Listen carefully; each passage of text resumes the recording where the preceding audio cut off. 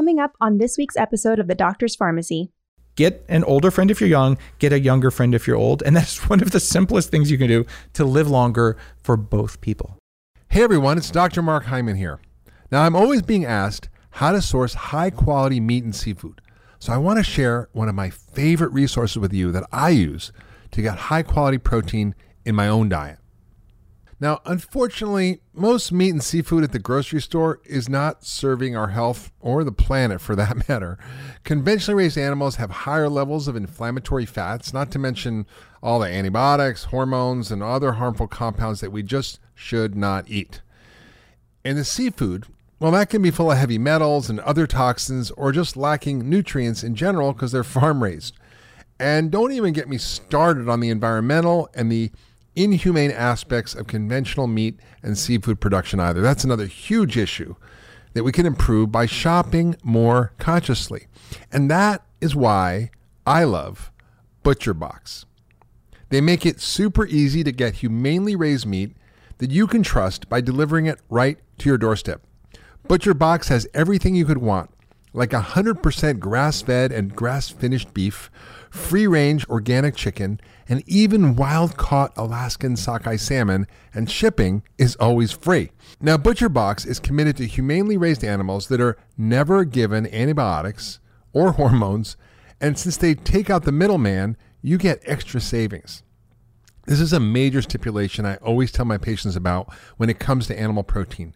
Quality needs to be a priority, and with ButcherBox, you can really feel good knowing you're getting the highest quality meat and seafood that will help you thrive. And right now, ButcherBox has a special offer and you can try the best of both worlds and get 2 pounds of wild-caught Alaskan sockeye salmon and 4 grass-fed, grass-finished sirloin steaks free in your first order, plus $20 off your first box. Just go to butcherbox.com/pharmacy. That's F-A-R-M-A-C-Y, butcherbox.com/pharmacy. And make sure you order between October 1st and the 15th, 2019 to take advantage of this amazing deal. I promise you'll see why I trust them when it comes to my own diet.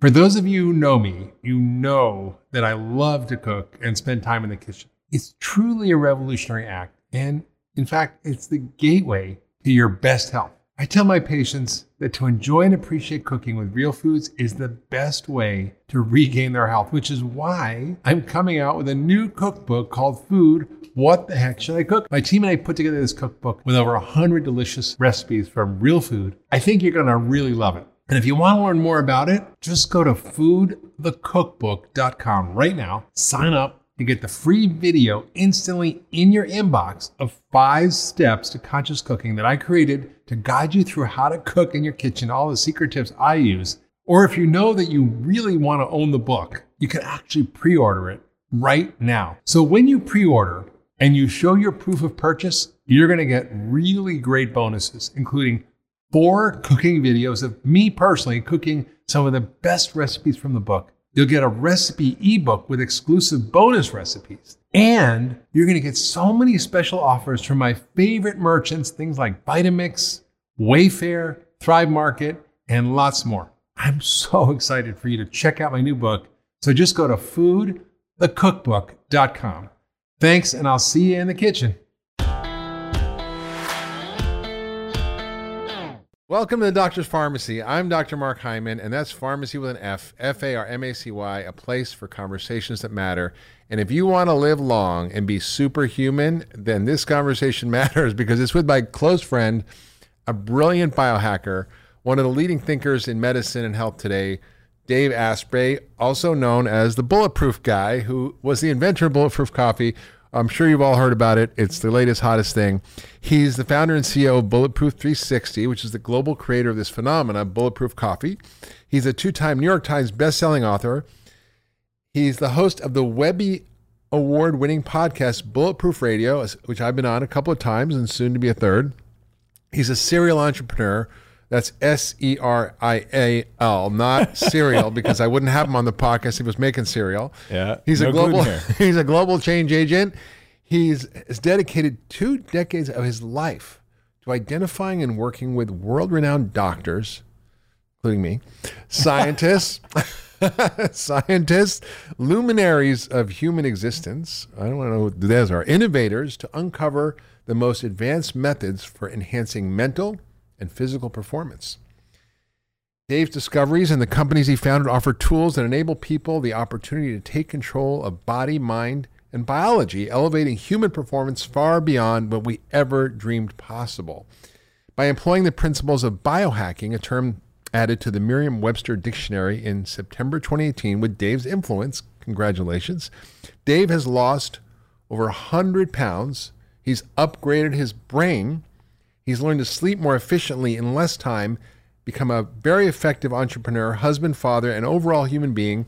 And I've known Dave for many years, and I keep seeing him becoming a better human being every time I meet him. He's happier, he's funnier, he's cuter, he's awesome. He's been featured on so much media, like the Today Show, CNN, CNBC, Nightline, Dr. Oz, the Steve Harvey Show, and lots more. His impact is really felt on a global scale. He's a true game changer and a maverick, and I am honored to have Dave be a close friend and a mentor and a teacher. I learn more from him than I do from most medical textbooks. So, oh my God, it's so Thanks, awesome. It's so awesome to have you on the podcast. And we're going to talk today about something really important. The title of your new book, Superhuman, The Bulletproof Plan to Age Backward and Maybe Even Live Forever, is quite a claim. Now, I once was talking to you that I wanted to live to be 120, and you're like, why only 120? I want to live to be 180. And I'm like, okay, I guess I could set my sights a little higher, but it just doesn't seem realistic. But you've written this book that brings together some of the most exciting new research about how we age and how we can unage, literally reverse aging. And you go into such exquisite detail with such great examples and bring in things that most people really even haven't heard about, things like ozone and NAD and mitochondria. So I want to really get deep into this with you. So welcome, Dave. Mark, I love getting to hang out with you and spend time with you. And that was an amazing introduction. So I learned an equal amount from you. All right, here we go. So, when I learned about aging, it just seemed like this inevitable process of disease. And what I learned very early on in functional medicine was that getting older is inevitable, but aging is not necessarily inevitable. Yep. That what we think of as aging, as normal aging in our society, is the result of abnormal aging. And I recently did my telomeres. I'm going to be 60 this year. And in my telomeres, I'm 39, which is pretty awesome. And biologically, I'm younger because I do the things I need to do to take care of myself. So, I'm 6 years old, but I'm water skiing, I'm climbing up mountains, I'm doing all kinds of stuff that I was doing in my 20s and 30s and feel fine. So I think it's really an interesting question about what are those things that cause us to see this abnormal aging. You call them the 4 killers. So what are those 4 killers that will most likely kill us as we age? It turns out this is going to be really amazing for a director of functional medicine at the Cleveland Clinic kind of guy. But the first thing you do if you want to live a long time is don't die. It's kind of obvious. But if you're an average person, and by the way, you're not average if you're listening to this episode because you have all the access to the knowledge of Doctor's Pharmacy, which is really a game-changing thing for you. But something's going to kill you. In fact, let's play the odds. It's probably heart disease, diabetes, cancer, or Alzheimer's disease. In fact, those add up to somewhere around 80% of the likelihood of things that are going to get you. So what if you could cut the odds of those happening to you radically? Well, a couple of things would happen. One, you'd have a higher quality of life, however long it was. So that picture of aging that we all have, which involves wheelchairs, diapers, not knowing your own name, tubes, like it's a pretty horrific horror movie sort of picture that most people have. And that's why they say, it depends, right? Listen, I wouldn't want to live that long. But what if when you were 100, you felt like you did now, you looked like you did now? Well, a few more wrinkles, maybe. A few more wrinkles, but you would also have a few more decades of wisdom. And I think we have an epidemic of absence right now because throughout all of history, when you aged, you were venerated and you were the village elder. People came to you for advice because you probably went through it before. Now they stick you in a nursing home. Well, not only that, you don't remember a lot of this because your brain is fried by eating bad fats and grains and not taking care of yourself. It's not that you did that on purpose. It's because we built a food system that does that to you. Yeah. So what if you had this picture of being fully independent and full of energy and able to share knowledge and give back and get to know your kids, your grandkids, your great-grandkids, and just be of service to your community? And at that point, suddenly aging is different. And there's nothing that says, I'm 142 and I've done everything I came here to do and it's time for me to go. Fine. But at least my real goal, Mark, I would like to die at a time and by a method of my choosing. Yeah. There you go. Right. And if you want it to not be up to you, you're like, oh, I'm not ready to go. Okay. Well, there you kind of did something wrong. Or even worse, I'm dying of whatever disease. Right. And you could have done something that didn't cost you a penny, that wasn't unpleasant. You just didn't know what to do. Mm-hmm. Right. And it's those things that I'm looking to change. Yeah, it's so powerful. So in the science of aging, we know a lot now. We know a lot about what causes aging. We know a lot about the mechanisms. And in functional medicine, there are fundamental laws of nature that we follow in order to create vibrant health. And there's systems in the body that are all networked together that determine the quality of your health or will determine disease. And two of those, well, many of them, all of them, in fact, are connected, whether it's the microbiome or your hormones or your detoxification system. But two of the central features of aging are inflammation. Could be called inflammaging, right?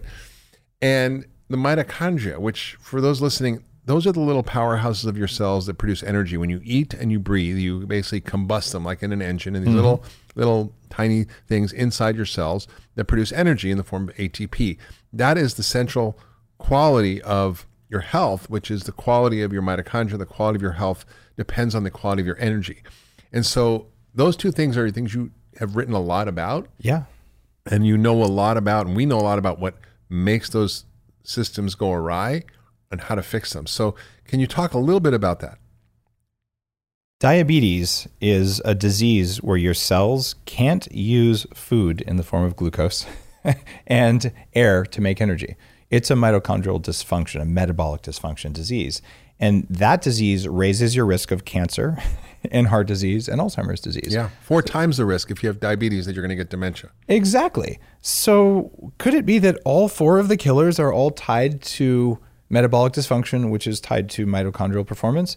It turns out it is. It also turns out that your body has all these amazing repair systems that you can turn on that have been there always that are probably not turned on. And every one of those repair systems is dependent on functioning mitochondria. Yeah. So when we look at these 7 pillars of aging, one of the first ones is mitochondrial mutations. So these mitochondria, they're ancient bacteria that are a part of our cells now. They look like little bacteria, Yeah. and if you look at them in a microscope. And they have their own DNA. That's bacterial DNA. And so you could say that, we harnessed them. But from their perspective, like we found these mobile petri dishes that walk around and do stuff, and we're the puppet masters. And if we don't like what's going on, we just make less energy, and then they feel crappy, and then they do what we want. So literally, they're driving a lot of the reason that you just unconsciously reach for the cigarette or you reach for the donut. It's because your mitochondria are saying, I need food right now. And they're talking to you, and then you find the donut in your hand, or you told yourself you weren't going to smoke today, and you did. Who's pulling the puppet strings? Those little bastards are. So yeah, let's get those. No, we don't want to get them. We want to help them. You do want to help them because when they're happy, you're happy. And that includes eating the right stuff. It includes sleep, all the good stuff that you talk about on your show, Mark. However, they mutate relatively easily. So they're easily damaged. Yeah, right. They're easily damaged. And your job is to teach your body, if one of them is damaged or slow, kill it all the way and replace it with a fresh young one because we have that ability. But if you eat too much, eat too often, eat the wrong things, don't do the other things that don't cost much, if anything, then the systems that like exercise and sleep and things like that. Yeah. Really basic stuff, to be honest. But if you do them at the right time or in the right way with a little bit of structure around them, what happens is the old, weak mitochondria get out of the way and make space for young ones. And when that happens, all of the other repair systems can turn on. And there's other things you can do. People don't know this, but we have something called zombie cells that I write about in Superhuman. And what a zombie cell is a cell just like a real zombie. It sits there and it's not dead really, but it's not alive really either. And it sits there, makes free radicals, it takes up space, and it does nothing good for you, but it adds to your metabolic burden. So what do? Well, these are called senescent cells in the aging field. And there are things you can do to encourage your body to get rid of senescent cells. And they range from something you hire Pac-Man to come and clean them up? Yeah, that's pretty much it. We have little robots that come in. And there are people who actually want to make little nanobots and stuff. Unnecessary. The body is such a beautiful, elegant thing. It wants to live a long time. It wants to repair itself. But it's going to make a decision. Let's see. Donut, self-repair. And if you let the body decide without intervening, it's going to pick the donut every single time. You know why? Because throughout all of human history, there have been regular famines. And if there's a donut, it's a good idea to eat it in case there isn't a donut tomorrow. That's right. You know better. We all know better. Yeah, but we evolved in an era where there wasn't Krispy Kreme or Dunkin' Donuts in every corner. So yeah, and our cells don't know that, though. They're still stuck in that. So they will self-sacrifice. They'll turn off their ability to save energy to take care of themselves for the donut. So this is just about knowing, if I brush my teeth, I'm better off. I don't get cavities. There are basic metabolic maintenance things that I read about in Superhuman that we haven't been taught to do. Yeah, it's pretty interesting. You know, when we look at all the things we do know about aging, right, and all the interventions that seem to turn off aging and turn on youthing, let's call it. You should write a book called Youthing. That's a great name. Okay, that's good. It's fascinating, and it's the things that are showing up in the science now. Whether it's calorie restriction, I mean, the only thing that's been shown to increase longevity reliably in animal models is restricting calories. You eat less by a third, you live a third longer, but you're miserable. So I don't want to do that. Then there's what we call intermittent fasting, which most people mean by that time-restricted eating, where you eat in an 8-hour window. And then there's true intermittent fasting, which maybe fast a day or two a week. And then there's fasting mimicking diets, and there's ketogenic diets. Yeah. All of those activate the same thing, which is this process of self-repair and healing that is a natural thing that our body does, but that we interfere with all the time by just eating all the time and eating all the wrong foods all the time. Yes. And your book really goes into how do we reverse that process? How do we understand what harms the mitochondria, what causes inflammation? How do we shift that? So let's talk more about these cellular aging forms, that cellular aging processes that drive disease and that you talk about as being the cause of aging. So these 7 pillars of aging. You mentioned the zombie cells. Well, let's go through the other ones. Another one that's really interesting is called cellular straitjackets in Superhuman. And people have usually by now heard of something called amyloid plaque, or usually it's beta amyloid plaque, because people say, that's what causes Alzheimer's disease. It's actually not what causes Alzheimer's disease. It's a symptom of it. But It turns out amyloid throughout the body forms and is a contributing cause of aging. So if you were to say, I fixed my mitochondria, but I have amyloid everywhere, you're still going to show signs of aging. You're not going to have maintained your youthfulness. That's why there's these 7 pillars that support you. It turns out inflammation causes it. It's the equivalent of having a callus or a scar over time. So amyloid plaque in the brain, chronic brain inflammation, which is caused by mitochondrial dysfunction in the brain. But you can have this in your bicep. You can have this in your endothelial cells. It can happen throughout the body, and it builds up over time. So when you start saying, I'm going to live twice as long as Mother Nature wants, you're going to have to do something about this. Otherwise, half your body is going to be amyloid plaque, and you're going to be walking around like a piece of bamboo, not like a flexible human. So how do you get rid of this bamboo? Well, there are a variety of new enzyme formulas that are just about to come on the market that scientists have been working on in the anti-aging field that can break these down. In the meantime, though, how about this? What if you actually didn't build them up because you addressed inflammation? Yeah. Right? Okay, what causes inflammation? Well, what causes inflammation? How do you get rid of it? Every single time there's inflammation, it is ultimately coming from your mitochondria.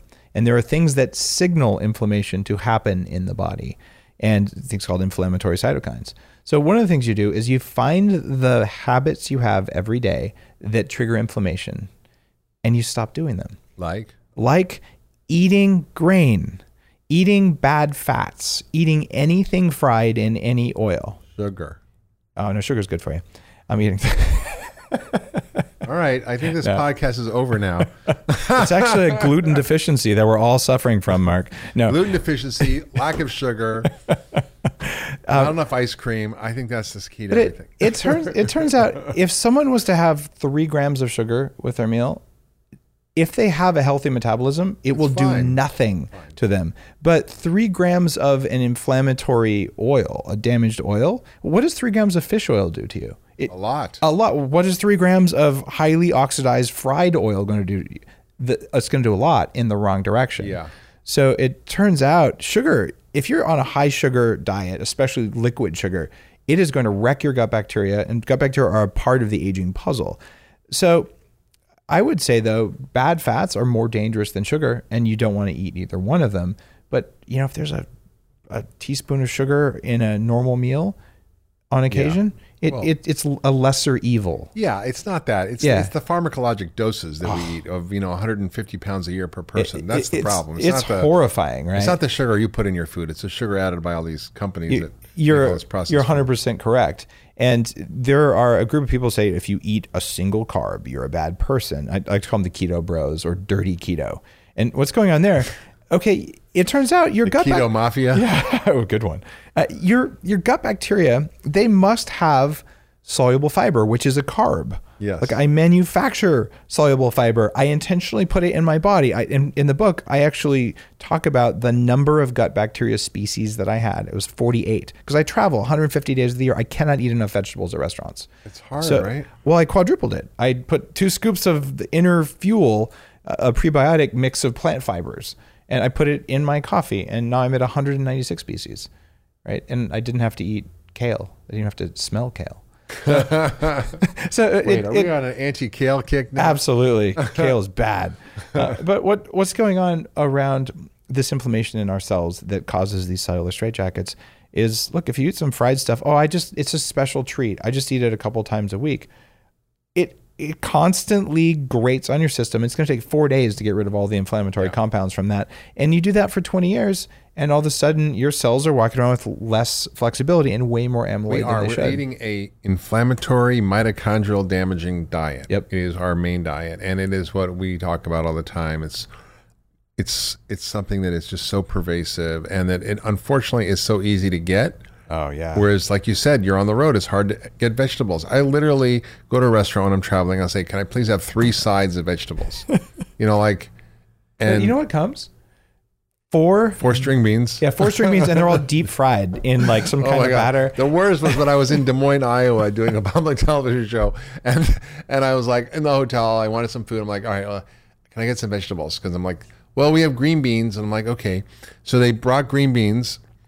And they were canned green beans. They were soggy and gross, and they were covered with this brown sugar gravy, like a soup of gravy over the green beans, and that was the vegetables. Wow! Did you wash them off with Coca-Cola? I just didn't know what to do. I was like, oh, what a vegetable! It was terrible. But I said, okay, is there a Chinese restaurant around here?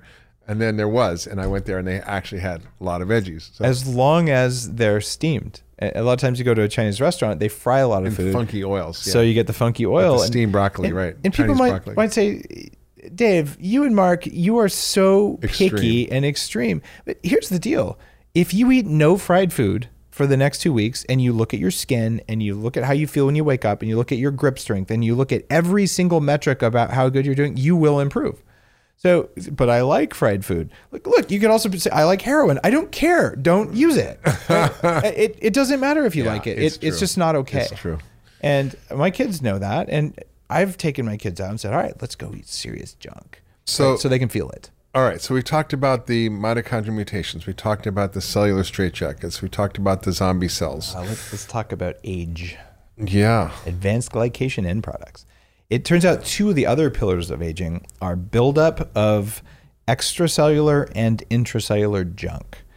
It turns out inside your cells, there are some compounds that your cells are supposed to be able to burn up and get out. So every cell has something called a lysosome inside it, and its job is to burn up extra protein and use it for energy so that you can break it down into its components and get rid of it.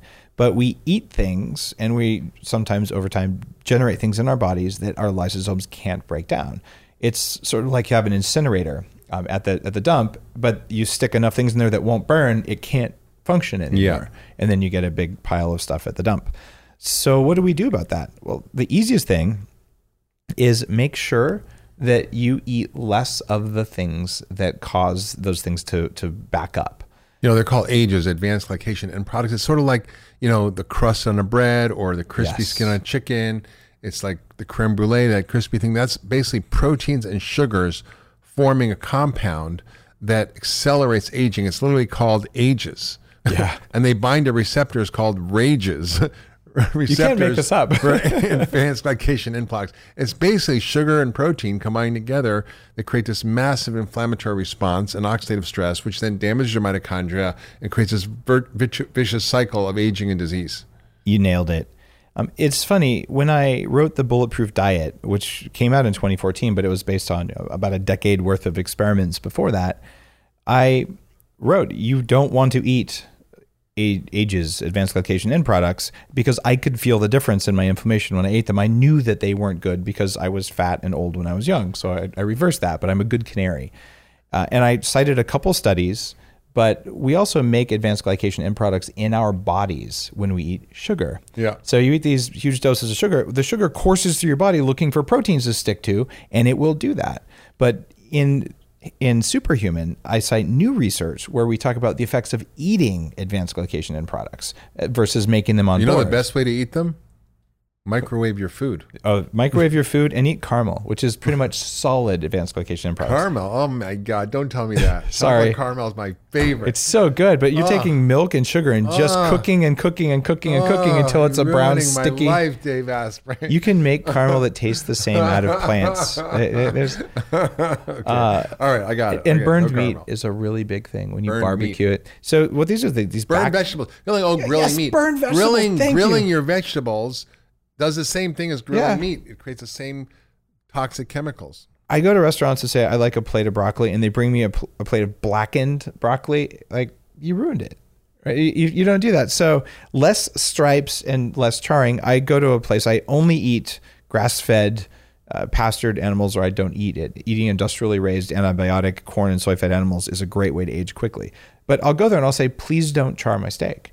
Like, cook it gently. I still want to medium rare. Slow cooked meats. Yeah. Dutch oven's my new favorite thing. So good. You put the stuff in there, you put some vegetables and tomato sauce, whatever, you put it in the oven for 3 hours, come back, and it's like magic. And it's like done. Julia Child, it comes out, it's like, it's ready. I do a lot of something called sous vide because I'm lazy. So you Ziploc your steak or whatever in a thing, put it in a water broth with a little temperature thingy, and you come back 24 hours later, and no matter what cut of meat it is, it's perfectly tender and medium rare, and it takes almost no work. Yeah. And so did I save time and get a higher quality food that tasted good? Because here's the deal. In Superhuman, in the Bulletproof Diet, in your work, we are talking about eating foods that are more satisfying, more delicious, and more tasty, to the point that if someone puts a piece of, in big pharma or big food birthday cake from some commercial bakery versus something that you would recommend or I would recommend, you'll look at that and you'll say, that one's pretty, but I want to eat the thing that tastes really good and nourishing and satisfying, and your body will actually guide you to the good stuff. Yeah, I've noticed that. I mean, over the years, I used to eat more junk and crap when I was younger. Yeah. And now if I walk through a Starbucks case full of all this stuff, or I go in some restaurant, it doesn't look like food to me. Yeah. It's like, why would I eat that? It's like a rock. Like, I'm not going to eat a rock or a piece of wood, but it doesn't actually look like food to me anymore. And I don't crave it. I don't want it. It's not like I'm depriving myself. I just literally don't actually have an interest in it, and it doesn't actually look appealing to me. And I don't even think it'll taste good. And if I do taste it, it's like, ugh, and why would I eat that? I'm with you there, and people think it's a little bit crazy because I remember when I weighed 300 pounds, I would have the worst cravings, and you'd see those scones or whatever in the case at the coffee shop, and you're like, oh, I really want that, and you walk past, it would just call to you. Those are your damaged mitochondria, desperate for energy, going, please eat that, please eat that. And it's the same thing now. In my pattern matching system, those don't register as food anymore because they're actually not food for humans.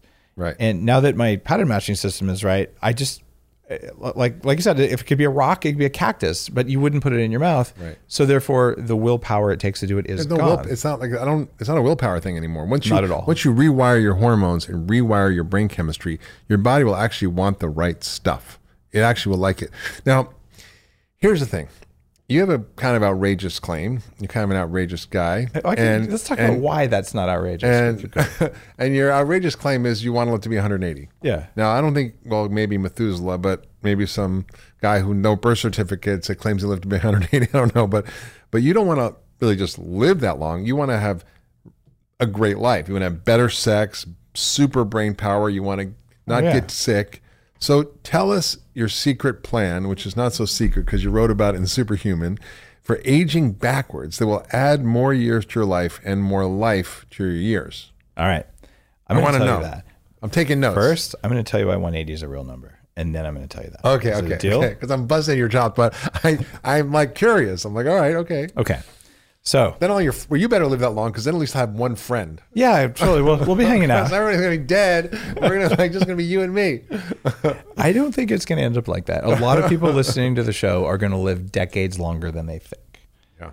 And I want you to go back 100 years, Mark. Okay. If you're gonna live to 150, you've got 90 more years. If I lived 180, I've got 136 more years.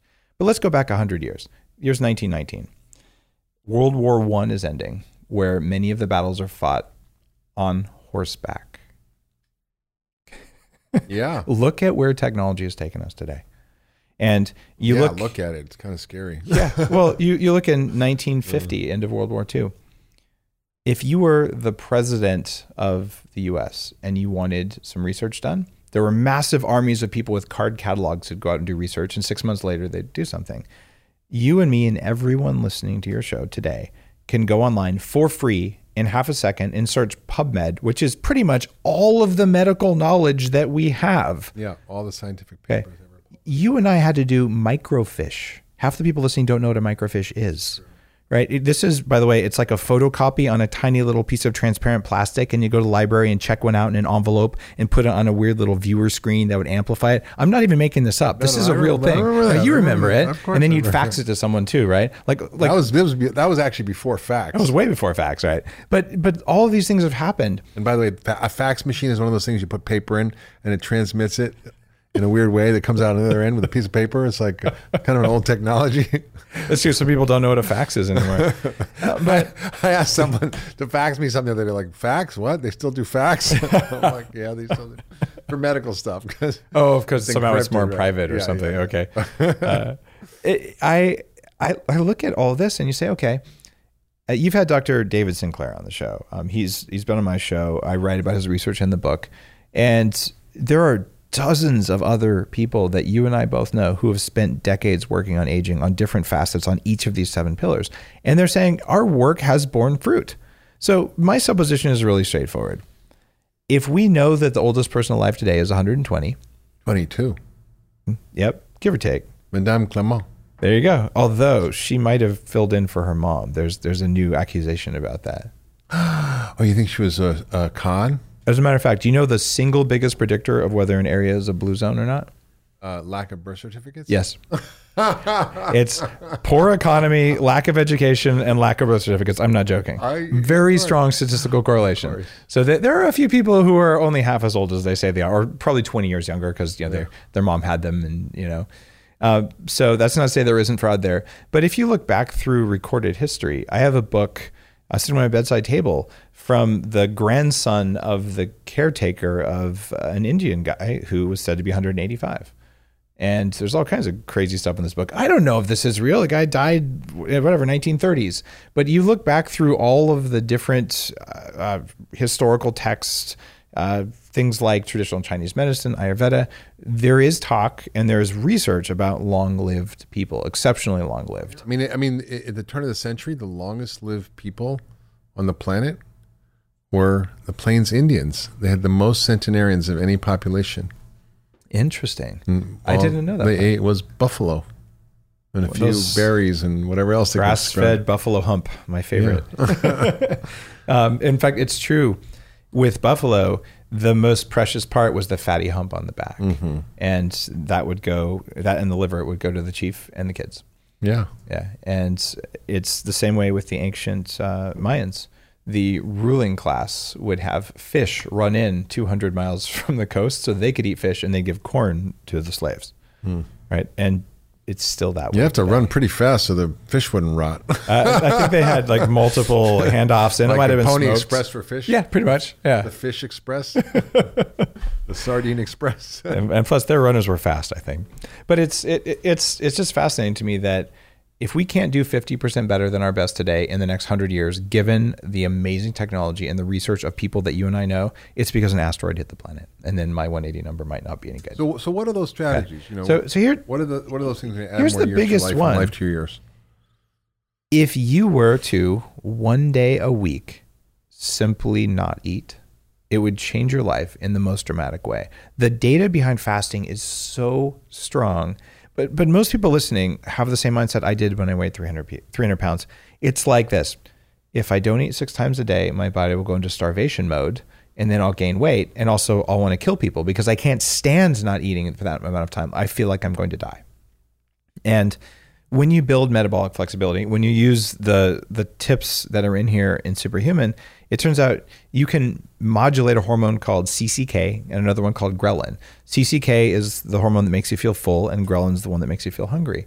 And if you've been on a low fat, low calorie, or vegan diet, your hunger levels will still be set to the highest body weight that you've recently had. So if you went from 300 pounds to 250 pounds, you will have the chronic hunger of a 300 pound person, and you will lose. The hunger will win. And that's why I actually lost way more than 100 pounds, because you lose 20, gain 30, you lose 30, gain 40, you lose 40, gain 50, and you yo-yo. Everyone who's been fat knows what I'm talking about. You have like fat pants in your closet. I don't own fat pants anymore. They're gone.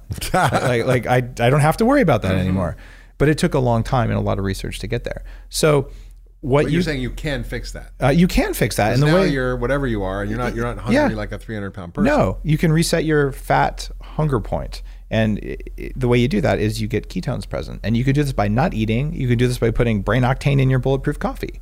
Yeah, that's what always troubles me. You know, when the obesity experts talk about the body's set point. I mean, nobody's set point was 400 pounds. No. I mean, the historically, it doesn't make sense to me. Your set point is changed based on your metabolism and what you've eaten and your weight, and it can be unchanged. And this crazy thing that we don't talk about this more, all it takes is a blood level in ketones of 0.38. And if you're not a keto dieter person, it's not going to mean anything. That's for one of the hormones. For the other one, it's 0.48. These are mild levels of ketosis. You know how you do that? Don't eat after the sun goes down. Don't have breakfast and have a late lunch. And if you do that, you'll probably bump up if you have a healthy metabolism. If you don't, you drink a bulletproof coffee in the morning with brain octane. It'll probably bump your ketones up enough. And all of a sudden, this deep level relaxation happens in your body because now you're not craving food like a fat person. Yeah. You've reset. And these studies are out there where the levels of ketones are there. So break fast is what you do after you wake up in the morning. No, just skip that. I had dinner. It's finished by 6 something. And I didn't eat till like 10:30 the next morning. Yeah. And I felt great. And that was like a, 16-hour fast. 14 to 16 hours, 18 hours is better.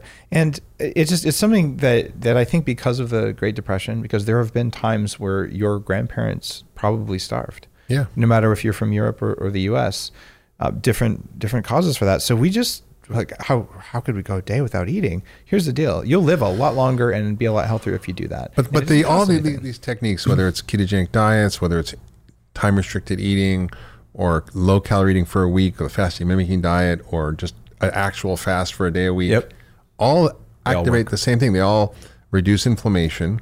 They increase your antioxidant enzymes. They increase your stem cells. They increase your mitochondrial repair and cleaning up your mitochondrial function. They increase your bone density, increase your muscle mass, improve your cognitive function. I mean, it's like a miracle, really. The returns are so high. And you'll see in your muffin top the next day. You look down and like, wow, like I have different curves than I used to. Or maybe I don't have a curve where I didn't want one. But you see it very dramatically, and you feel a new zest for life when you do this. And the first time you do it, you'll probably feel like crap, which is why the stuff I write about, here's how to not feel crappy the first time you do it. But if you do this every now and then even, you build what I'm calling metabolic flexibility. And in my case, I was at high risk for stroke and heart attack before I was 30. I was pre-diabetic. I had arthritis in my knees since I was 14. So I had all these fun diseases of aging. Yeah, we should try to get up a picture on the podcast of Oh yeah, Dave when he was before. I have That's fat impressive. pictures. My favorite fat pictures from Entrepreneur Magazine. I'm like 280 pounds, and I'm this 23-year-old. I'm the first guy to sell anything over the internet before anyone knew what the internet was, and I think I have pimples. But you were selling T-shirts. Yeah, that's my proof of fat picture. But there's so much that happens around the psychology and emotion of this. But all you have to do is do it once. And the next day go, wow, that was a little hard and I feel better. But if you do it the right way the first day, it turns out the amount of caffeine in 2 small cups of coffee will double your ketone production. Yep. Adding brain octane to your bulletproof coffee or to whatever the heck you're having will increase your ketones. So if you can just get your levels up enough, normally it's 4 days of fasting in order to do that, or you have to eat the bacon only There's zero little carb tricks. diet. So, but these are just things to reduce your suffering as you learn to do this. But where my metabolism is now, Mark, I am perfectly insulin sensitive. There's a scale that goes from 1 to 160. I scored 1. And my glucose tolerance is high. In other words, I can eat sugar better than most people. I just don't. Right. And I can metabolize fat as well as anyone else. And I do that mostly. And because I move in and out of ketosis, I've built flexibility. Yeah. So some of the other things that are going to make you live longer, it turns out running marathons isn't going to make you live longer. No, it's not on my list. But regular exercise is, and we've been completely deceived. You know the 10,000 steps a day metric? You know where that came from? No, actually. And it turns out in the late 1950s, a Japanese company, and actually name them in the book, they came up with the first pedometer you put on your belt, this little mechanical thing that would click every time you took a step. And they just decided 10,000 was a good number. And so they popularized it. And to this day, we make trackers. Like I was CTO of a wrist tracking company. Right. And the data there's no data for that. It turns out that you need to move for 20 minutes a day. Just walk. Right? And you could do yoga, you could do whole body vibration, and you can do all sorts of whatevers. But just moving around for 20 minutes a day, and then once or maybe twice a week, lift something really heavy or do something that makes you pretty much want to throw up, like really fast sprint and then stop, but do it twice. That's all it is, just to raise your heart rate and get it back down quickly. Those two things are going to create the stimulus you need, because one of the things that hits us as we age, So it's throw up training is what you want to pretty much. They call it high intensity interval training. But look, lifting something really heavy until you can't lift it, it sucks. And when you're done, I can't. I don't know how people like that. No, like, it I like doesn't going for feel a bike good. ride, but like I started weight training Yeah. recently. I'm like, I need this big guy kind of encouraging me, because otherwise I wouldn't do it on my own. Yeah. Like I kind of wimp out. I'm like, all right, I did 3, it's fine. No, he's like, do 12. I'm like, okay. And it's that And then- pushing yourself but you to the feel limit good, yeah. that makes the Yeah. difference. And yeah, get help doing that. But we're talking 15 minutes of pain once a week. Yeah. And compared to an hour of going to the spin class every day, that actually isn't going to help you age less. In fact, you might wear out your hips that way. Yeah. So you save time and you got more anti-aging Yeah. benefits. And if you go for a walk with a loved one, well, did you actually get that time back anyway? You did. Yeah. So now you're exercising more intelligently. And speaking of this occasionally lifting something heavy, one of the other 7 pillars of aging is actually just tissue loss. It turns out as we age, Muscle loss. Yeah, muscle loss, but also skin. In the book, I talk about collagen very specifically. Bulletproof is one of the reasons everyone's putting collagen protein in everything, because I started writing about it and talking about it about a decade ago, and it's entered. Oh, this actually matters. Your skin is made of collagen. Collagen is the fascia that holds your muscles. It's the matrix for your bones. It's terribly important, but your ability to make collagen goes down over time. That's why you have thin skin as you age. It turns out there's things you can do that increase thickness of your collagen. In fact, So you're going to help me with my wrinkles? I'm going to help you with your wrinkles, but not just wrinkles. We're talking about the thickness of your skin, which is really important, because along with muscle wasting, sarcopenia, which is a problem for older people, you also get just thinning of all tissues in the body. I remember my mother's skin used to just fall off. Like she would touch herself and like it would rip. It would tear. Yeah. Yeah. Well, you can change the rate of collagen deposition by using light therapy, by getting some sunlight, but not too much, by eating more collagen, and by doing less things that prevent the breakdown of collagen. Or you could make sure you have enough vitamin C. Don't eat bad fats. The usual. The usual. It turns out so many of the basic habits we're talking about support the reversal of aging. But then it comes down to something like stem cell exhaustion, which is part of this tissue thing. So you reduce the loss of tissues, you increase the turnover rate of tissues, and then you say, well, what do I do about stem cells? Because you run out of stem cells as you age. So in Superhuman, I talk about how I've done probably the most extensive stem cell treatment done on one person at one time, where I had 3 doctors working on me for 4 hours. The total body makeover? Yeah, the stem cell total body makeover with Dr. Harry Adelson. Yeah. And this isn't something most of us are ever going to do. Frankly, it was kind of painful. However, I'm looking to live to 180, and I would like, I'm almost 50, and I'd like my body to remain youthful and to have those reserves of stem cells and to go through and fix old injuries. So that's what I did. And I talk about that, but I also talk about things you can do to make sure that you have adequate stem cell reserves. And it turns out, Mark, it's the same stuff. Right? Maybe sometimes you should try some intermittent fasting. Maybe you shouldn't eat bad fats. Maybe you should exercise. Don't eat grains. And those things are shown in studies to improve stem cells. But one of the things we haven't hit on too much, but you talked about in the introduction, is sleep. Yeah. And if you want more stem cells, more growth hormone, all the good stuff, you've got to sleep. So I was looking at my sleep score for last night. You have the Aura Ring? I have the Aura Ring. Okay. Do you have one too? I got one too. So I've been an advisor to the company for a while because I was CTO of another risk tracking company called Basis a while back. So I really know this space well. The Ring is ridiculous. But I looked at my sleep score last night. I slept, 6 hours and 50 minutes. But I got 2 hours and 50 minutes of REM and an hour and 19 minutes of deep sleep in a hotel when I landed at night. Impressive. So this is Impressive. This is let's more. See, what was mine? Oh yeah. Oh, let's compare sleep. Let's see. Mine. Okay, so mine. Wait, that's Uber. I don't want the Uber app. Wait. As you're looking it up, it turns out as you age, your amount of deep sleep and REM sleep goes down predictably, unless you do something about it. So I'm getting more sleep than a 20-year-old. I was in bed for 8.5 hours. I slept 7 hours and 15 minutes. I had a 91 sleep score. Nice. My total sleep was 7 hours and 50 minutes, but an hour and a half of REM. Deep sleep was 54. Latency was 13 minutes, which means that's how long it took me to get to sleep. But I had restfulness. I was tossing around. Because I was, I'm traveling, so I'm in California. I'm staying in a friend's house. I'm in their bed. Right. I'm going to bed late, like I'm on the East Coast, like 10 o'clock. So yeah, I mean, it wasn't as good as I'd like, but it's still pretty good. I got 92, and I had all blues, which is no bad thing. So, but it's not always like that. Like It's not, but if you do what it takes to sleep better, and I talk about sleep in the book, it's been a big theme for me because frankly, I was really bad at sleeping and I never wanted to sleep because it seemed like such a waste of time. Oh yeah. And now look, if you sleep 6.5 hours a night, well, you're in the group of people who lives the longest. 6.5? Believe it or not, the most granular study ever done of 1.2 million people. More than that. It's okay. It's just that people who need more than 6.5 hours of sleep die more often than people who need 6.5 hours of sleep. Now you're making me feel really bad. I'm never going to make it to 180. I need my 8 hours. Here's why that works. People who are healthier need less sleep. Yeah. Right? Or people who sleep better need less sleep. Yeah. So I am very well rested in my 6.5 hours of sleep and sometimes less, but I learned to change things that make me sleep like I'm 20 instead of like I'm So let's just touch on that for a 46. minute. We've had some shows on sleep, but we talked about food. We talked about the right kind of exercise. We talked about intermittent fasting. We talked about, the sleep issue. The problem in this country is that most Americans don't sleep well.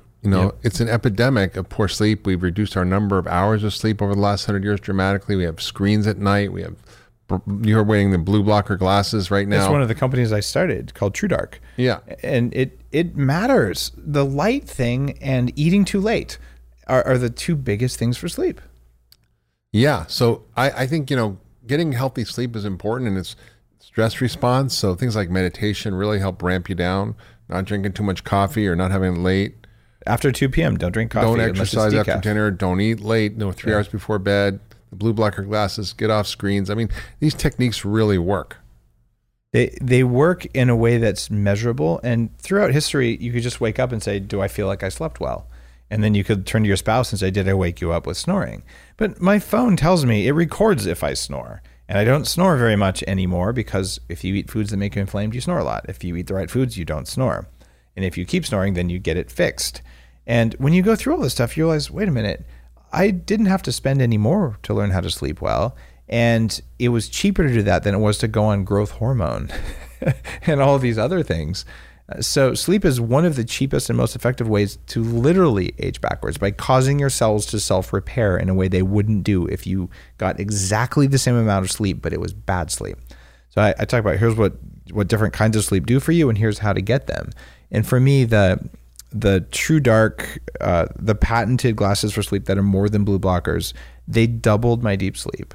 And when I use a specific kind of mushroom extract before bed, I tripled my REM sleep. That's why my scores were that high. I found out what worked. What kind of mushroom extract? Do tell, Dr. Dave. It's an Australian species of lion's mane mushroom. It's a company called Life Cycle makes it. And the guys came on my show and talked about it. And lion's mane is shown in studies to do stuff, but I never felt normal lion's mane when I took it. There was no difference. This stuff, because of the way it's extracted, I think because of the Australian species, my score goes up every single time I take it. So I don't travel without it. I always take it. Okay. So Life Cycle, lion's mane, True Dark, Twilight glasses, and you can lower the temperature. Do the glasses all the time? Because you wear them during the day. Do you? So True Dark makes the ones for jet lag and heavy duty sleep, and I'll wear those for at least a half hour before bed. So when I was flying to LA last night, I was on a flight around 7 o'clock. So I put on the glasses that help your brain know that it's nighttime. So I'm wearing tinted glasses that are in the red spectrum, not just blue blockers. Blue blockers don't do enough for sleep. They help, but they're not enough. And I do that and I feel great. The ones I'm wearing right now, these are the daytime glasses that block 75% of blue light. So we've got bright studio lights. I'm on camera for about 12 hours today. And if I stare at bright lights, especially LED lights, I actually get tired after a while. Your brain gets worn out. I wear these. My eyes are happy. My brain is happy all day long. Let me try those. You sent me some. I have them in my house. Oh yeah, it actually is more. Feel your brain relax? It's interesting. It's like the lights were kind of hurting my brain, and now. Yeah, it's an unconscious thing. Light creates pressure. I feel like I got relief, like someone was stepping on my foot and got off. But you wouldn't notice it if they slowly put pressure on your foot, right? We're in for another couple minutes and just watch what your brain does. That's fascinating. So here's what's going on. People listening to this, you stare at your screen and you haven't turned it down at least halfway during the day. You stare at a bright screen on your computer all day long. You're underneath bright LED lights. And at the end of the day, you say, wow, I don't know what's wrong, but I really want a cookie. And I'm so tired. Okay, so let's recap here because this is really important. One, which glasses should you wear when and for how long, and where do you get them? Because you talked about two different kinds of glasses. Got it. So True Dark is the company, truedark.com. And just full disclosure, I started the company. I wrote patents for this company because of the light science and eyes. So I'm really into this. It's an important biohack. And at True Dark, there's something called sunset or twilight. Those are the ones you wear before bed. Those are things that happen at night. And then the day walkers are what you're wearing. So the sunset one is the one that you can... For nighttime. Nighttime when jet lag and travel. Yeah. Okay. Yeah. So you do sunsets for nighttime and day walkers for the day. Okay. And you don't have to wear them all the time. We make ones that are less yellow than the ones you're wearing. But the bottom line is, if you want to be awake, alert, and feel like yourself at the end of a day of sitting in bright lights, if you wear the glasses, you will feel so different. Oh, I'm so down. This is great. Okay. Well, you're not getting these back, but... I already sent you a pair. I know. I got them in my drawer at home. All right. So let's go through again. Talked about the different strategies for living to 180. And sleep is key. Blue blocker glasses, all the strategies we talked about. What else? You know, the other thing that is in the book is having connections, having relationships. And it all comes back to those dumb little mitochondria we talked about before. If you're a life form, it doesn't matter if you're a cactus or an amoeba or a human, you run the same order of operations. The first thing is run away from, kill, or hide from scary things. Because if something kills you right now, it's the end of life. Okay, so that's why we spend so much of our time in anxiety and stress, because our automated systems are looking for something that might be bad for you. Yeah. Okay, and this is that we overweight, we over-remember the negative things, we don't remember the positive things. The second thing we do, we eat everything. And that's why you keep eating junk food you didn't mean to eat, because your cells are making you do it. The third thing we do is, so we have, let's see, we had fear, we had food. The other one's also an F word that involves reproduction. Okay, because all life forms have to reproduce. Right? Okay. So if we spend most of our energy doing those things, those are all the things, pretty much everything we've ever been ashamed of has come from one of those categories, right? But is there something else that life does? It's another F word called friend, right? So we are wired in order to do those things. And if you can... Community connection, have friends, specialize in something, and support the people around you. And it's why we have biofilms on medical implants. It's why yogurt works. It's why you can have kombucha. And so we're wired at a very deep level to have a strong community. And if you want to live a very long time, you look at those 4 things and you make sure you don't have too much stress and you don't feel afraid all the time. And sometimes you have to go to a therapist. Like, you got to do your personal work on that one. And that's one of the key aspects of the blue zones. Yeah. Yeah, poverty and fraud in birth certificates. No, the community. The community. I mean...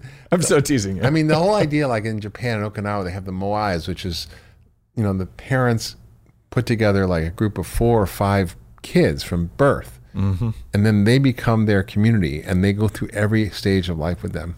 Isn't that just... It's powerful. Beautiful. I mean, I just had lunch with a friend of mine this last weekend. We've been friends for 40 years and we've been through ups and downs, marriage, divorces, deaths. And it's just, very powerful feeling to be that seen, known, loved, connected. And we have a culture of loneliness. We have a culture of isolation. We have a culture where we're so separate from each other, despite having 5,000 friends on Facebook. We might not have one friend we can call. It happens on a regular basis. You want to live a long time. What's the cure? Well, the cure for that is actually having friends of different ages. And this goes for everyone listening. If you are 70 and you're looking around and going, some of my friends can't go for walks anymore. Some of my friends are dying. You better get yourself some younger friends. Yeah. It's time. Most of my friends are my biological age. There you go. And if you're young, the way you stay young and the way you get ahead is, instead of making all the mistakes yourself, ask someone who's already made the mistakes how to not make them. So your job is to go out and find someone 3 times your age. That's how I did what I did. Mark, I was 26 years old. I was fat and tired. My brain wasn't working and I felt like crap. And I found people who were 80 who had fixed it themselves. And they took me under the wing and taught me this stuff. That's what I'm sharing right now. So you need to find people who are old, the kind of people that you probably, frankly, don't see right now. Because when people hit a certain age, my parents have told me this. I remember the first time I became invisible. People just didn't look at me. And this is not okay. This is not how you treat the wise elders of our generation. So get an older friend if you're young, get a younger friend if you're old. And that's one of the simplest things you can do to live longer for both people. What if people are just generally isolated? What do you suggest for them to how to build connections and find friends? And it's really such a personal thing, but if you're isolated, it's probably something you're doing, and it's probably fear-based. Remember those mitochondria? Things that might be scary. If you were hurt sometime, you were bullied in 7th grade, someone abandoned you when you were young, you'll still be at an unconscious level looking for that in your cells. And so until you do that deep work and just feeling safe and being connected to people, you'll probably create that. Yeah. So a lot of this work is around improve your psychology, improve your emotions. Yeah. But here's the trick. If you want to do that work and your mitochondria can't make enough energy, you're not going to be able to. There's a study now about willpower that proves it.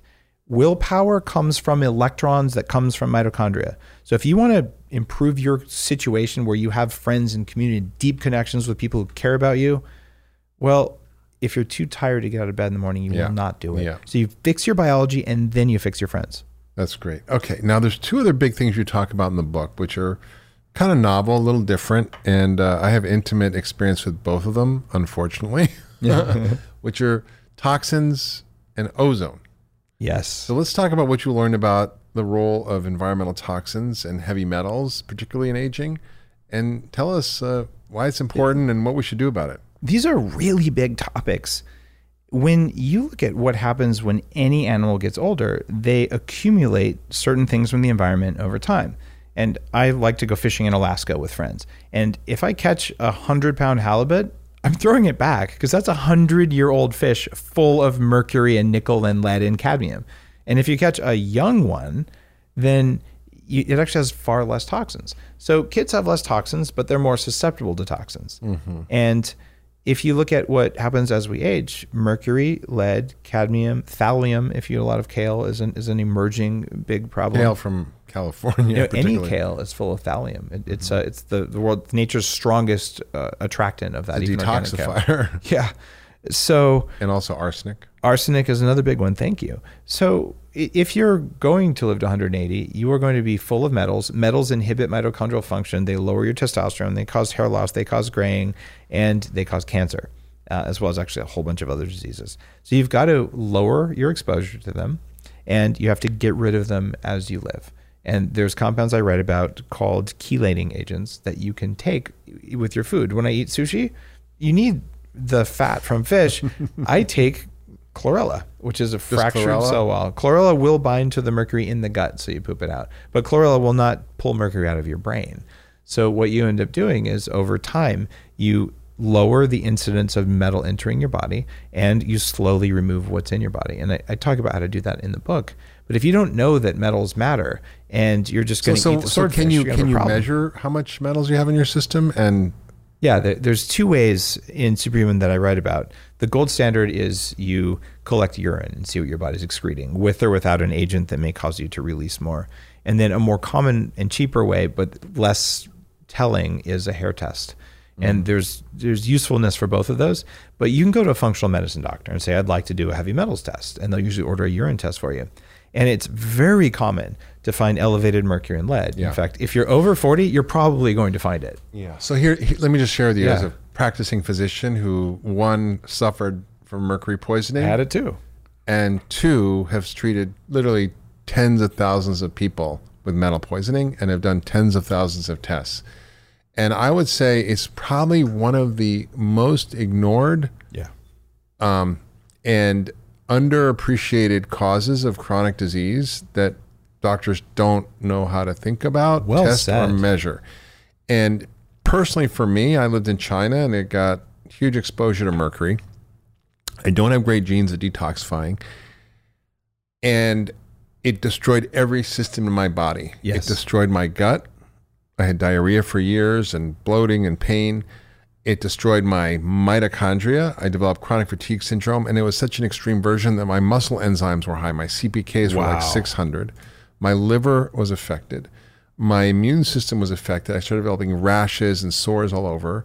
I was completely cognitively impaired. I couldn't focus, think, concentrate, remember where I was, in you're not train in a good of thought. place. Yeah. This was like, 25 years ago, and I was so bad, and I literally had to become an expert in mercury and heavy metals and detoxification. And I've written a lot about it, but I think, I would say that for many of my patients who suffer from weird or strange ailments, it's right at the top of my list of things to look at.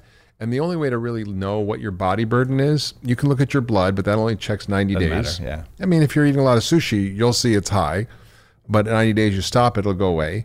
You can look at your urine, but your urine also isn't going to be high unless there's a current exposure. So if you're in a lead foundry or you're eating tons of sushi, you might see a little bit of mercury. The only way to really look at your body burden is to do a challenge test where you take a pill, it's a chelator, and you collect your urine for 6 hours. Hair tests also check for fish methylmercury, which is where we mostly get our mercury from. But that also will go away if you haven't eaten fish for a while. And then there's another test that looks at the blood work that measures the inorganic mercury, which comes from pollution or from fillings. And that's called the Quicksilver test. And that is surprisingly high in people who have a mouthful of fillings. And you can see the difference between fish or a dental mercury. And the treatments are, depending on the person, can be very aggressive depending on what they need. I have a patient who's got this terrible autoimmune disease, and we're giving her intravenous support. Other people can do oral support. There's medications, but it's a whole process that has to be done safely. And I think your point is really well taken. I think it's an underserved, an underappreciated component of medicine, and hopefully one day we'll get on board with this, because it's just. I mean, it was interesting. There was an article in the New York Times that I was quoted in. It was based on these special forces Oh yeah, those guys get lead, right? Yeah. So this guy came to see me whose job was, he was a special forces guy who was a blast expert. So they would, go blow up stuff, blow up doors, blow up this, and they had to train and practice, and they had indoor practice training. Wow. And these guys were getting all sick. And now, the special forces guys aren't malingerers. They're not whiners. No. They're not like, oh, I don't feel good. I don't want to work. Those aren't those guys. These are the guys who, stay in freezing ice water for an hour and swim, right. and do 4,000 push-ups and don't sleep for 3 days. I mean, these guys are not whiners.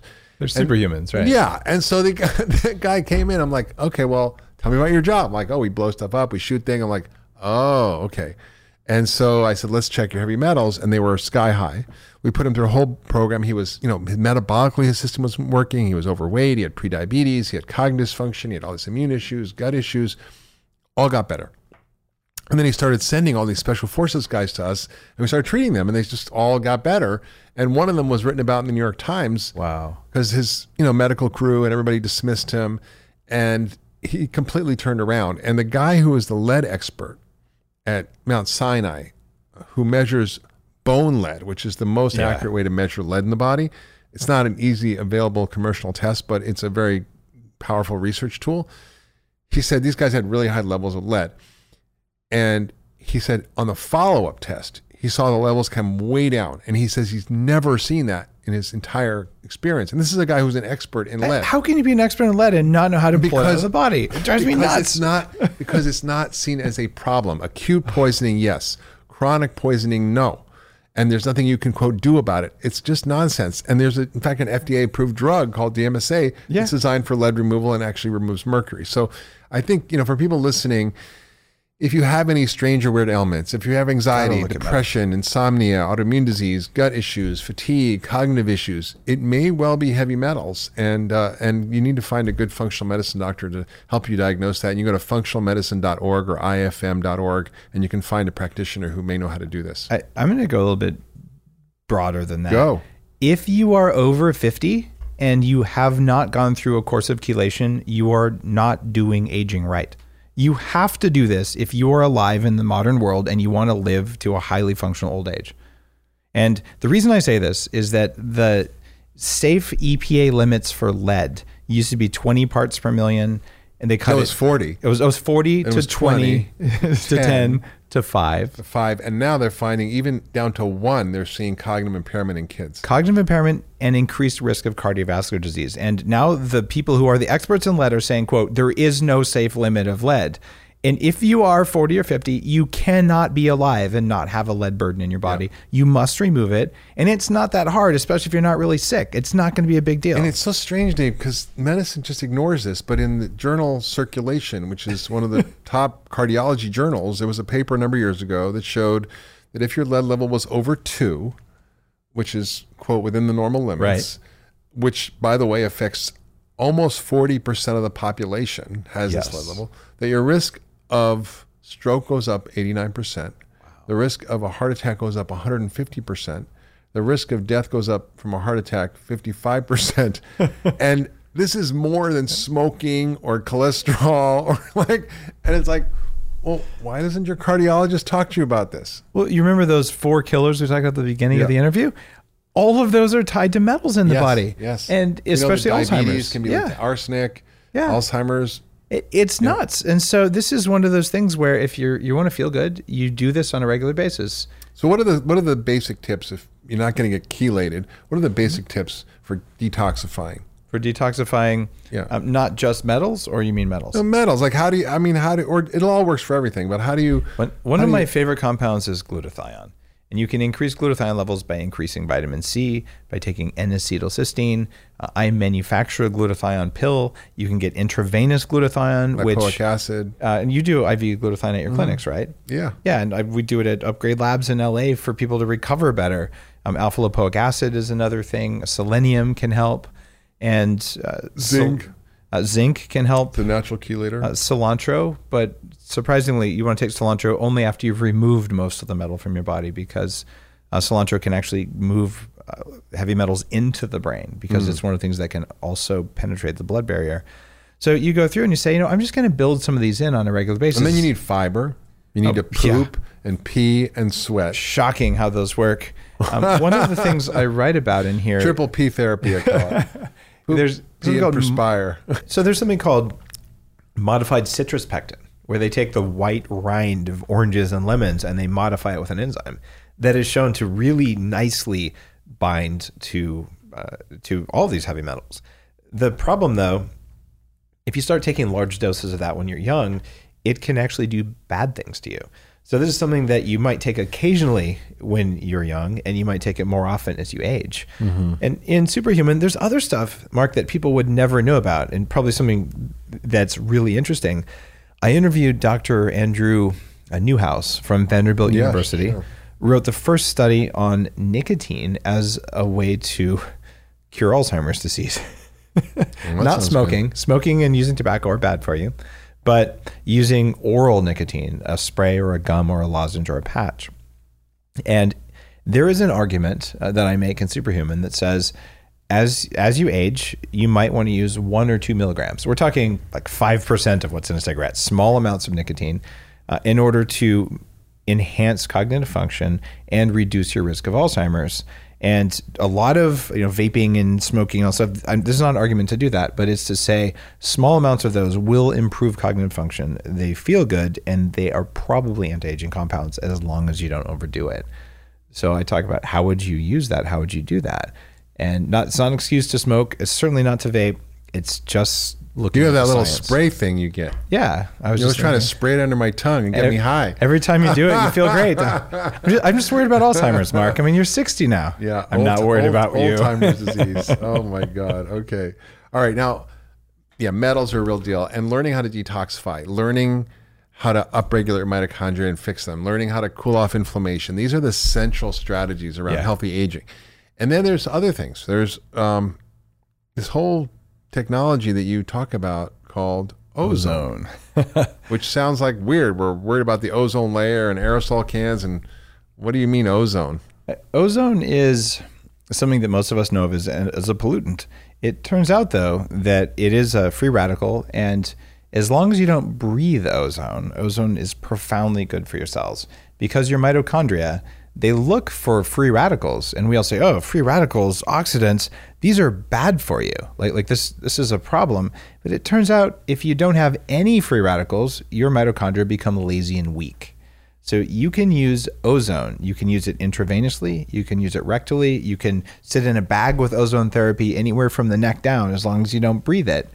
And you can use it vaginally even, and it has profound anti-aging effects. It will wake up bad mitochondria. It will get rid of old mitochondria. It is broad spectrum antimicrobial. It'll fix infections. I've interviewed people who use it. It's the most powerful disinfectant on the planet. Yeah, like they used to use it in World War I. Yeah. Tesla invented the machine, not the car. Not the car, but Nikolai Tesla invented the ozone generator. Yeah, it's a little spark gap thing. I have one at home. You have one in your office. I do. And you're saying, well, wait, how could this be? Well, it turns out Dr. Robert Rowan cured Ebola during the last outbreak in Africa with ozone. They've been using it on drug-resistant tuberculosis. They've been using it on cancer, especially in Cuba and Russia, places where they couldn't afford pharmaceutical drugs. So there's hundreds of papers and studies and more than 100 years of use of this stuff, but most people have never heard of it. I will simply say, if you want to live a very long time, one thing that is going to happen is you will accumulate the weird infections of old age. And these are bacteria that take 20, 30, 40 years to start having an impact on you. Mycoplasma, cell wall deficient things. And they come from mosquitoes. They come from ticks. They come from making out with people. The older you are, the more likely you are to have done that. They come from your teeth. From your teeth, yes. Gingivalis, which is a dental bacteria, has been shown now linked to Alzheimer's in the brain. The Alzheimer's, and also just to cardiovascular disease, right? Yeah. So what if when you had a root canal, they used ozone to sterilize it? That's what I tell you to do in the book. What if on an occasional basis you did some routine ozone therapy, because it lowers the bacterial load in your body and it wakes up your cells? Yeah. It changed my whole life. When I weighed 300 pounds, I'd been exposed to toxic mold, which is another massive problem and me both. For people. Oh yeah, I mean we're mold brothers, and I was in your movie Moldy. You were. That's right. Moldymovie.com. It's still available for free screening. And the irony of that is when I recorded that movie, I was actually living in my house, which I didn't know at the time was full of mold. Yes. And very shortly thereafter, I became deathly ill from mold. I was worried about you. It really, mold, it takes away your energy first. It's a lot like being old, actually. Cognitive function, energy, your immune system. I mean, it's just like and wrecks you. I grew up in a basement that had toxic mold. So a lot of the reasons that I know about the aging things, not just the 20 years of running an anti-aging nonprofit, it's also because I felt all of those things in my 20s that you don't want to go back to that. So ozone, you said it saved your life from the mold. It really did. And I bought an ozone machine, and I write about the story in Superhuman, and I used ozone every single night when I was home for a year and a half, and it restored my brain function. It turned my mitochondria back on. Mm-hmm. And to this day, I would credit that with having a huge difference. So people who are old or who are getting old or who are just tired and feeling old, this is one of those things. It's cheap. You can do it at home, but you need to learn how to do it at a medical practitioner's. Yeah, rectal ozone. And it's pretty darn safe and remarkably effective. Yeah, it's pretty interesting. I mean, I was so ill from the mold, and I had a whole series of things I've talked about before, but essentially I lived in a house with mold. I developed a horrible cough for a year. I had a root canal that went bad and got it taken out. Yep. Took an antibiotic, which was called clindamycin, that then caused something called C. diff, which is a terrible intestinal infection. Then I broke my arm. So I had all this perfect storm of injuries. And I literally was knocked to my knees. So I developed colitis from the C. diff. I developed gastritis. My stomach, my whole intestinal lining from my stomach down all the way to my butt was just one big raw mess. I lost 30 pounds. I couldn't think. I couldn't focus. I couldn't answer an email. I couldn't be on a phone call. Your eyes lost their sparkle. I mean, I saw you. I'm like, oh my God, I'm really worried about you. Like you could tell it. Yeah. It was bad. It's true. I was ready to go. Like I was on my way out. Yeah. And struggled. And you talked about ozone, and a few other people I knew talked about ozone. I remembered my patients saying to me, the thing that really helped me when I was sick and nothing else helped me, whether it was an autoimmune disease or tick infections or whatever, was ozone. And I was like, I always kind of had it in my mind as one of those things that's interesting, because I listen to my patients, when they tell me I tried everything but nothing worked except, I pay attention. So I'm like, I put together a whole strategy, and I found someone who did ozone, intravenous ozone. And I remember, you can ask my wife, but literally 2 days in, I was like, my brain's back online. It's that turning your brain on that matters the most. 24/7 pain in my stomach was gone. My colitis was gone. Yeah. My energy increased. This was in 2 days. And then I, needed more, and I stayed on it. And then I did something called 10 Pass, which is really powerful. We do that in our center at the Ultra Wellness Center. And it's super controversial. It shouldn't be, because it works so well. It's being done in most countries other than the US on a regular basis. And it's a powerful modality because it's an oxidant. So we think of antioxidants as being what we should be taking, like vitamin C and vitamin E and so forth, but we also need oxidants. So it's a balance. And when you take ozone, it's a massive oxidant, but it only lasts for a few seconds. And then it turns on, it's like a trigger that turns on your body's own antioxidant system. Yes. It turns on your immune system to fight things like infections. It kills everything that should be killed in your bloodstream that shouldn't be there. It improves the function of your mitochondria, and it also increases stem cell production. Yes. So it's like, wow, why aren't we using this? And it's super cheap. It's super cheap because it's just like this little machine, and it's pretty interesting. So I think unfortunately we don't have enough science. We don't have big randomized trials. We have a lot of data, but we have textbooks on it. It's used a lot in Europe and Cuba and South America and Latin America, but it's this kind of surprising therapy that I think is going to hold a lot of promise for many things that we're suffering from today. I would just say that they can have my ozone machine when they pry it from my cold, dead fingers. I mean, it is that fundamental. My daughter scratched her ear on a rose and got some sort of nasty infection. Her ear was 3 times the size it should be. This is when you would normally go for antibiotics. My wife's an ER doctor, so we're not afraid of using antibiotics. They're just a last line measure. So all right, let's try this. So we took ozone and we put it inside a funnel, not even a syringe, and just held it over her ear. It'll absorb through the skin. 2 treatments of 20 minutes, and the ear returned to normal. It was completely fixed. 2 20-minute treatments. That in World War I, they would wrap cloths in soak them in ozone, and then they would put them around the wounds to heal wounds because they didn't have antibiotics back then. And it works. Yeah. So this is one of those things where, what is it doing in a book about anti-aging? If you do this even once a year, your cells will be healthier for many years, and you'll have a lowered risk. I'm making some suppositions here based on how things work. You have a lowered risk of many of the diseases of aging because it makes for healthier mitochondria. And you talk a lot about the science and the research and the studies behind it's real. It's real. Yeah. I mean, it's powerful.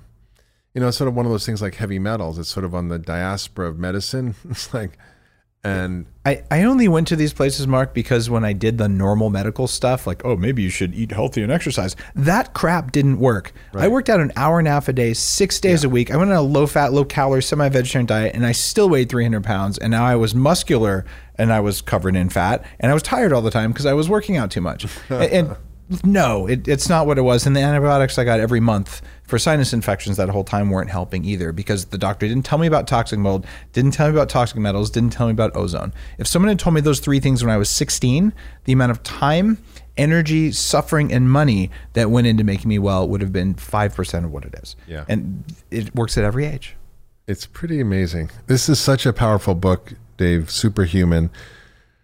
The Bulletproof Plan to Age Backward and Maybe Even Live Forever. I'm not sure I want to live forever, but, I would like the option. You can check out when you're done. Mark, I already know what you really want. You want to die at a time and by a method of your own choosing. I want to die young as late as possible. There you go.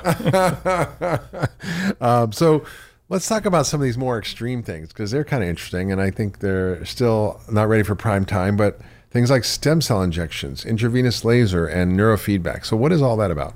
Well, stem cell injections are shockingly effective. And the fact that there's any regulatory question about them at all is just an economic thing. Like if they're your own stem cells. If they're your own stem cells. And I've seen some nasty stuff from people using like weird stuff. Well, the thing is, you don't necessarily know what's in stem cells from someone else. But if you're getting your own stem cells and they pull them out and grow them overnight in a lab, so you have many more of them that are stronger, and then you choose to put them back in, the logical listener would conclude that this is probably your own tissues and you own them and you can do what you want. In some countries, actually just one country, the US, there's a drug company policy that says once the cells leave your body, they magically transform into pharmaceutical substances that are no longer yours. Just like your poop. Your poop is regulated as a drug by the FDA. That's why I stopped pooping. That's why you're full of it. Oh, God. Now everything makes sense. And I don't understand the logic here. But I've had fantastic benefits from not pooping. I'm sorry, from stem cells. Oh, gosh. You can tell Dave and I are friends, huh? Oh, absolutely. Right. If you can make poop jokes on a podcast, you're friends. And it's like, Mark, I've sent my parents in for stem cells. My own history of 3 knee surgeries before I was 23, having arthritis in my knees, and just old injuries and chronic inflammation for many years. I did not start out healthy. Yeah. So if I can do what I'm doing and be in Men's Health with my shirt off at 46 years old. Come on, stop bragging. Well, I'm a fat computer hacker by training. Okay, like these are the most unlikely things ever to happen in my life. Ripped on the cover of Men's Health. All right, but it doesn't compare 6-packs later. It doesn't make sense that if I can do it, that everyone isn't doing it, because it's less work for them than it was for me. Yeah, and that's like sure. I'm the worst possible guinea pig here. So what do stem cells do, and why should we be interested in them? What they do is they go into your body, and they find parts of your body where there's inflammation, and they stick to those parts of the body, and then they secrete healing factors that cause the tissues there to recover. And I had a family member who was scheduled to go in for heart surgery for a heart valve problem. Yeah. And I arranged for him to get stem cells, his own stem cells, from fats taken out and just intravenously injected, not for the heart at all, just for general wellness. And he went in 4 weeks later to the doctor to do a scan before the surgery, and they said, the problem's gone. Wow. He didn't have to get heart surgery. Now I look at that kind of a result, say that's pretty extreme, But when I look at what happened with the stem cells that I had, it's amazing. And with my wife, Lana, when she was 9, she fell out of a multiple story building playing at a construction site, as 9-year-olds will do. She's had a frozen neck. She go and turn her head a small amount in one direction. 3 days after Dr. Harry injected her neck, she could turn her neck. And she said, well, I've never been able to do this before. Yeah, I had the same thing. I don't know why, but my neck would always go out. I'd have to go to the chiropractor. It would get stuck, and it was uncomfortable, painful, and it was just annoying as hell. And Harry injected my neck, and no more pain. Right? No more. It doesn't go out anymore. I never have any discomfort. It doesn't feel weird. I'm like back to new. And you said the keywords back to new. And that's why I feel good about saying age backward on the cover of my book, because hold on, did my wife just go back to 9 years old in terms of she got rid of an injury that's been there for 50 years, right? Or maybe 40 years, however, I'm not good at math.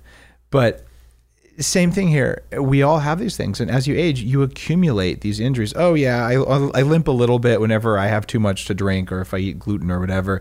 Oh yeah, my grip is a little bit off, just getting a little bit of arthritis over here. Screw that noise. Like, that is not acceptable. You need to hold the line and maybe even move the line backwards. I think that's an important point, Dave. Most people don't realize this. Most people don't realize how good they can feel. Yeah. They just accept the slow degeneration of the human body as a natural phenomena. Yeah, but it's really an unnatural phenomena. Is not how it's supposed to be. No. And you should die fully functional. That's the plan. Yep, die young as late as possible. All right, now, what about the whole thing about, well, we're going to have a bunch of old people who are draining society, cost services, Medicare's going to go bankrupt, I mean, this sounds like a good idea on a personal level, but is it really a good thing to keep people alive forever? Isn't Medicare going to go bankrupt anyway? My next book, Food Fix, I'm going to talk about how we're going to save the world by fixing the food system, including the $95 trillion saved that we're going to save from fixing chronic disease. Yeah, that'll buy a lot of corn. Yeah. So let's talk about this. We need older people full of wisdom who are fully functional. Because guess what? If you are not reliant on the healthcare system and you are actually able to contribute to society and to your family and to your friends, it's a very different world. And what if everyone listening to the show right now just looked around and said, oh my God, I might live to 150. Would you change the way you take care of the planet? You have to. Yeah. If you know you're going to be there for a long time, you don't poop in your sandbox. Yes. True. And if you think you're here, you suffer, and then you die, and it's someone else's problem later. Party hard till it's over, and this with a bang. Yeah, that's what my wife thinks. We're all doomed. I'm not so pessimistic. I've actually never been more hopeful and optimistic than I am, because I know what the technology is doing, not just for anti-aging, but for intelligence enhancement, for cleaning up the environment, and our ability to access science and to change the world around us rapidly has never been better. Mm-hmm. So now that we know we have the power, it's just a question of using the power to restore our soil, to reverse the decline in insect populations, to suck carbon out of the air and put it into the soil. Now, if you're only going to be around for 60 good years and 20 crappy years, and you got to have some kids and build up some economic resources, the next generation get around to that. I'm going to be around for 180 years. I'm just getting going. I just had my 25% birthday mark. Like, I have decades to fix this shit. Someone has to do it. Maybe it can be us people who get old. I had my 33% birthday. There you go, right? But this is actually what it is. Like, the world is such, we have all this cool stuff. We have machine learning, artificial intelligence. Yeah. We have lasers. If we use it right. Yeah, well, someone's got to be around to use it right. Like, I'll hold my hand up for that. I want to get to know my kids and their kids. It's okay, right? Yeah. So that's why we need older people. We won't fill the planet. We'll fix the planet. Well, what's interesting is people do think that it's going to be a cost and a drain and horrible. But there's a guy named James Fries who did a fascinating study years ago where he looked at people who were healthy. In other words, who exercised, who stayed at an ideal body weight and didn't smoke. And he found that they didn't follow the pattern of most people who die. They didn't die slow, long, painful, expensive deaths and cost huge amounts of money and suffering at the end of their life and die early. They actually lived longer and they were healthier, and they actually experienced what he calls the rectangularization of the survival curve, meaning you basically live healthy and then boom, you fall off a cliff, as opposed to slow, long decline, which is expensive. So you can die quick, cheap, painless death, or you can die a long, slow, painful death. It depends on how you take care of yourself. So this is what your book is about. It's just an amazing contribution to our thinking and paradigm shifting in terms of how we think about aging and health, and in introducing some technologies that people don't think about, that are not part of the normal conversation. And it's so practical. It's full of such great tips. I'm like, it's my bedside companion. And I really mean that, Dave. You are a gift to humanity. Your energy, your enthusiasm, your thinking outside the box, your playfulness. I mean, it's pretty freaking awesome that we get Dave Asprey on the planet to help us think differently about how to stay well, get well, and heal ourselves and heal the world. So thank you, Dr. Dave. I mean, you're not a doctor, but I think you are. So that's such high praise. Thank you, Mark. Make sure that you get Superhuman, the bulletproof plan to age backward and maybe even live forever. It's released October 8th. It's unbelievable book, and you won't be sorry you got it. And if you would like to share any last words, not that they're your last words, because you're going to have many last words. If you pick up the book and send the receipt to me, go to daveasprey.com for info. I did an interview with 8 of the leaders in anti-aging, stuff that isn't on my podcast. So there's an exclusive audio series. I'm just giving it away. So give me your receipt to show you about the book, show your support, and the info will be there. Okay, Mark, I'll send it to you. Now, you gave me the book. Does that mean I have to go and buy the book now again to get 3 copies for you? Well, thank you, Dave. Thank you for your work. Thank you all for listening. If you've enjoyed this podcast and listening to the Doctor's Pharmacy, please share it with your friends and family. Leave a comment. We'd love to hear from you, and subscribe wherever you get your podcasts. And we'd love to hear more from you. And thank you for listening to Doctor's Pharmacy. And we'll see you next week on the Doctor's Pharmacy. Hi, everyone. It's Dr. Mark Hyman. So 2 quick things. Number 1, thanks so much for listening to this week's podcast. It really means a lot to me. If you love the podcast, I'd really appreciate you sharing with your friends and family. Second, I want to tell you about a brand new newsletter I started called Mark's Picks. Every week, I'm going to send out a list of a few things that I've been using to take my own health to the next level.